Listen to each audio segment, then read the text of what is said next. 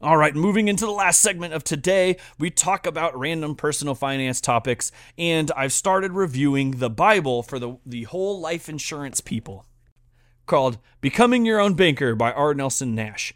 And I've always struggled with this concept. It's something, a commenter said recently, like, oh, you agree with Dave Ramsey on this topic of not liking whole life insurance.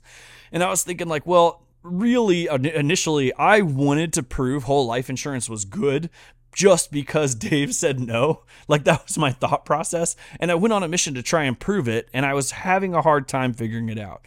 Like, there's just like so many little bits that are hard to put your finger on. And the salespeople, especially the salespeople around infinite banking and stuff, are like really tricky around this, because they'll do things where they'll be like, it's not tangible, it's a mindset thing. Like, you don't know what the future holds. Like, they'll tell you all these like non-tangible things in order to try and cover for the fact that, like, on paper, it doesn't look as great as they think it does. But they said I have to read this book. So one of the questions I keep asking them is, what unique thing does whole life insurance give me that I can't get anywhere else that's worth the cost? Because, one of the things our whole life friends never talk about is that this has costs to it. Right, just watched a video recently where the guy talked about, like, if you had a bank that did all these things, wouldn't you want to go to that bank? Like, wouldn't you use that bank? And he's like, that bank exists, as it turns out, except that it's called insurance. And he's like, if you can get over that fact, you could be rich like the rest of us. I don't know if he said that last part, but the thing it conveniently glazed over was the cost part. Like, it just didn't talk about that at all. Like, there's an actual cost to this, not just a cost, but an opportunity cost. So, and because we're trying to focus on building that net worth number, and that's our goal, we have to know what the cost and opportunity costs are in order to measure if this is a good strategy or not. So when I ask that question, most of the time I get back an answer that's something like, well, it's tax-free. Yeah, but so's my plan. My plan is tax-free. I don't pay anybody for that. Oh, you give it to your kids. So does mine. I can give mine to my kids. I don't pay taxes for that. Oh, well, it's stable. I mean, mine's stable too. Like, it has a great history. I don't know what else to tell you. So at the end, usually what they'll say is, you have to read this book. This book right here is the Bible that tells you, like, one of the commenters specifically was like, I went on this journey of researching this for 4 straight years, and once I read this book, I knew. So, like I said in the last episode, there's a nugget of truth in this book, supposedly. We just have to go and find it. But that nugget of truth is not in chapter 2. I'll tell you that much for sure. All right, so I just finished chapter 2 of this book, and it's called The Human Problems. And what he attempts to do here in chapter 2 is he tries to break down the different human problems that influence us, that mess us up for different things like finances or whatever. And he's trying to relate these human problems to the reason why people struggle with figuring out how to do this whole be your own banking thing. The first rule he talks about is what's called Parkinson's Law, which is work expands to meet the time envelope allowed. And the example he gives is like, give someone a task and say you have 3 days to complete it. That person will complete it late on the 3rd day. Tell them they have 30 days to complete it. It will complete late on the 30th day. All right. I can attest as a manager, I could say that that's true. You give someone a task, and oftentimes if you give them a timeline for when it has to be complete, they get it done just after that timeline. And if you squeeze the timeline down, they still get it done just after the timeline. It could be way sooner. It could be way later, depending on how you did that timeline. But like most everything so far in this book, that bit doesn't end with an actual point. He just makes that statement. So I guess we just got to take it and hope that maybe at some point he wraps around and we figure out what that means. So the next law that he covers is called Willie Sutton's Law. Willie Sutton's Law says wherever wealth is accumulated, someone will try and steal it. And he does point out here, like, it's not necessarily that someone's going to try and steal it. It's that, they will try and take it through whatever means that they have available to them. Whether that be like, providing you a product which you pay for, or and then he goes on to give the example of the IRS. The IRS is just like, we make it legal for us to come in and shave, huge chunks of money off your paycheck. One thing I thought was really interesting in this section that I disagree with tremendously, I have a feeling this is going to come back at some point. He makes the statement that when the government starts sensing a little bit of unrest, they'll start making exceptions to rules in order to alleviate the pressure. Like the government's a pressure cooker. They're just, tightening down. And then because stuff, people eventually have a breaking point, they're struggling, they're stressing out, they start to relax those rules or find ways to kind of reduce them in order to make people happy. The quote goes, "When taxation becomes onerous to the point where government officials sense rebellion, they always resort to exceptions to the rule. So they invented qualified pension plans, HR 10, 401k, IRAs, etc." I don't necessarily think that everything the government does as alleviating rules has to do with preventing rebellion.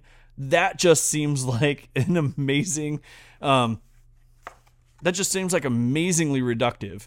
Like in a lot of cases it could be, and I do believe this is the case with 401k, and they will argue this as well, but like they need more people to invest. More capital and investments means more growth in the market. And if you could find a good incentive for people to invest in the market, we could grow the market faster. And if we grow the market faster, the people who are in the market the most will receive the biggest gains from that. So a whole bunch of rich people and Wall Street got together and went to the government and said, hey, look, if you can create a plan that incentivizes people to get into the market and disincentivizes them for getting out, that would be really helpful. And then things like the 401k come about. I don't think rebellion had anything to do with any of that. That just seemed like a stretch. And the only reason I mention it is I think he's going to talk about that at some point, but I don't really know. Like I said, a lot of this stuff is pointless. Like he just makes statements and doesn't really give conclusions to them. So this was a really weird conclusion. So at the end of this section, he gets to the end and he just announces the best way to do this is through the magnificent idea of dividend-paying whole life insurance. And that's it. So his argument here in this bit is that you have to avoid paying taxes, but you have to avoid paying taxes in a way the government doesn't want you to avoid paying taxes. And then he makes the claim that the best way to do that is through dividend-paying whole life insurance. That all seems like a lot of logical leaps all put together. I don't personally care. Like, yeah, I don't want to be paying taxes. But what I want more than not paying taxes is greater wealth and greater retirement lifestyle. And so, like, if you were to tell me, you could have $20 million at retirement, but you have to pay you have to pay the IRS like $2 million. You're like, all right, well, I net $18 million. And then the alternative is you pay the IRS nothing, but we only give you $1 million. You're like, so I net $1 million. It doesn't make sense. And I noticed that this argument happens a lot in the whole life conversations where they're like paying, like get out of paying taxes as like one of the top priority goals.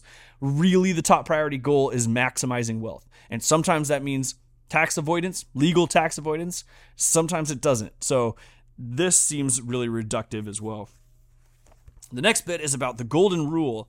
Those who have the gold make the rules. And he talks about how capital is so important. And the people that have the capital are the ones who really control everything. And he made this really loose argument, and I've heard this a few times from whole life people, that when you put your money into whole life, you control it.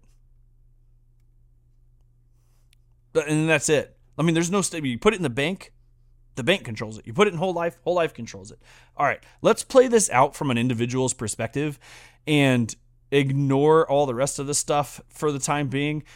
You're an individual. You go to the bank and you're like, I'm going to give you $5. I expect that $5 to be there when I come back. And they're like, okay, we can not guarantee that, but we'll do our best. And you go to the insurance company.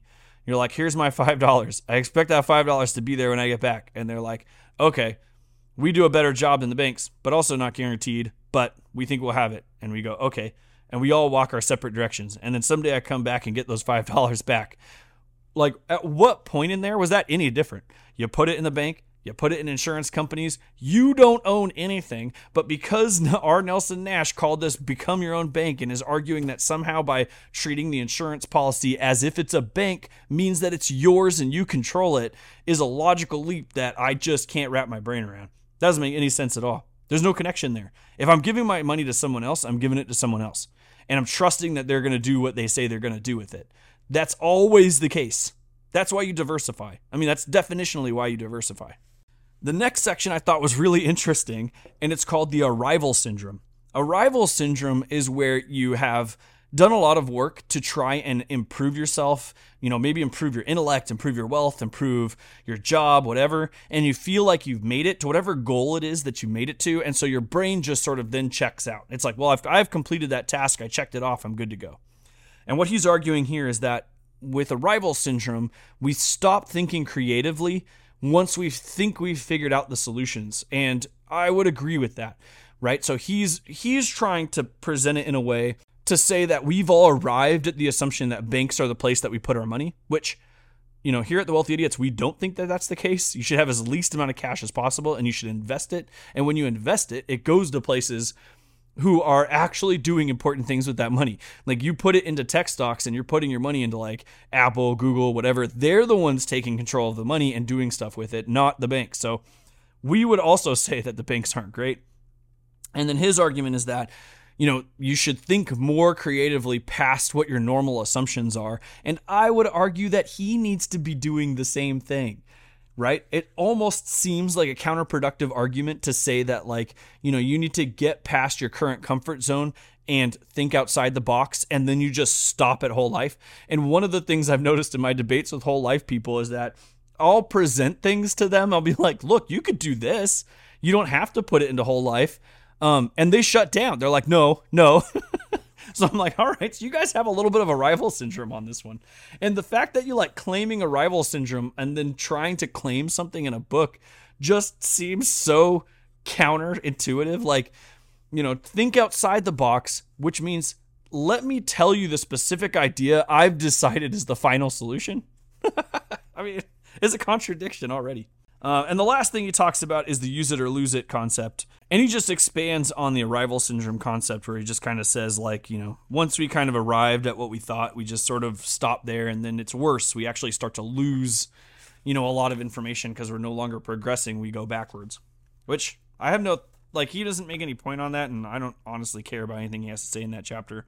I don't think it's useful, or I don't have anything to argue with it either, So the last bit here, he talks about creating the entity. And he's actually getting into now creating the whole life insurance policy, and he's discussing what you have to do to make sure this whole life insurance policy meets the requirements. Because if the whole life insurance policy doesn't meet the requirements, it has one of two problems. One is you're paying way too much of insurance and you're not getting any of this cash value. Or two, it breaks the point of the government, believing that this is actually an insurance product now, and it loses a lot of its benefits. So what he makes the argument for is, like, you have to structure this thing in a way where you can maximize the cash value part and minimize the insurance part, because you don't want to get eaten up by all these costs. If you imagine this thing like, here's the cash value, here's the insurance. We want to squeeze that insurance bit to be as tight as possible because we want this. And then my argument would be, why couldn't I just take all that money and do that with it? Why do I have to do the insurance part at all? And then we're back to the original question of, the original responses, which is like, oh, well, it's got advantages that, that are unique, but then I can reproduce them so they're not unique, right? It's actually really easy to produce the stuff that's happening in whole life insurance. Not difficult at all. And we can get into that at some point. We can talk about it, but like we talked about it before, and I'm sure we will in here. But yeah, that's just amazing to me. It's almost like he recognizes the fact that you have to like minimize the costs in order to make this work, and then just ignores the fact that you can creatively think past that and just not have the costs at all. Like, I feel like that's the easy answer. That's the one I would go with. Like, if you're talking about thinking outside the box, you're like, well, could I do this without paying all these fees? And if the answer is yes, maybe you got to figure out what that looks like. Then he talks about how all the other types of life insurance won't solve this problem because they have issues, and we would also agree with that. I mean, whole life has issues too. And that's the end of chapter 2 of Becoming Your Own Banker. You still can't become your own banker. That's not a thing. Following the Wealthy Idiot baby steps of figuring out what your net worth is, and then looking at ways to maximize that impact. And whole life just drains that goal tremendously enough where it doesn't make any sense anymore. It does everything in reverse, and I'm sure we're going to get into that, so I won't talk about that anymore. But that was chapter 2. I still feel like we haven't gone into any kind of real information. We haven't got any real data out of any of this stuff. We keep getting these sort of like really vague, sort of pointless arguments that he's making that haven't really connected. The whole thing's very bizarre. Feels very cultish. And that doesn't surprise me at all.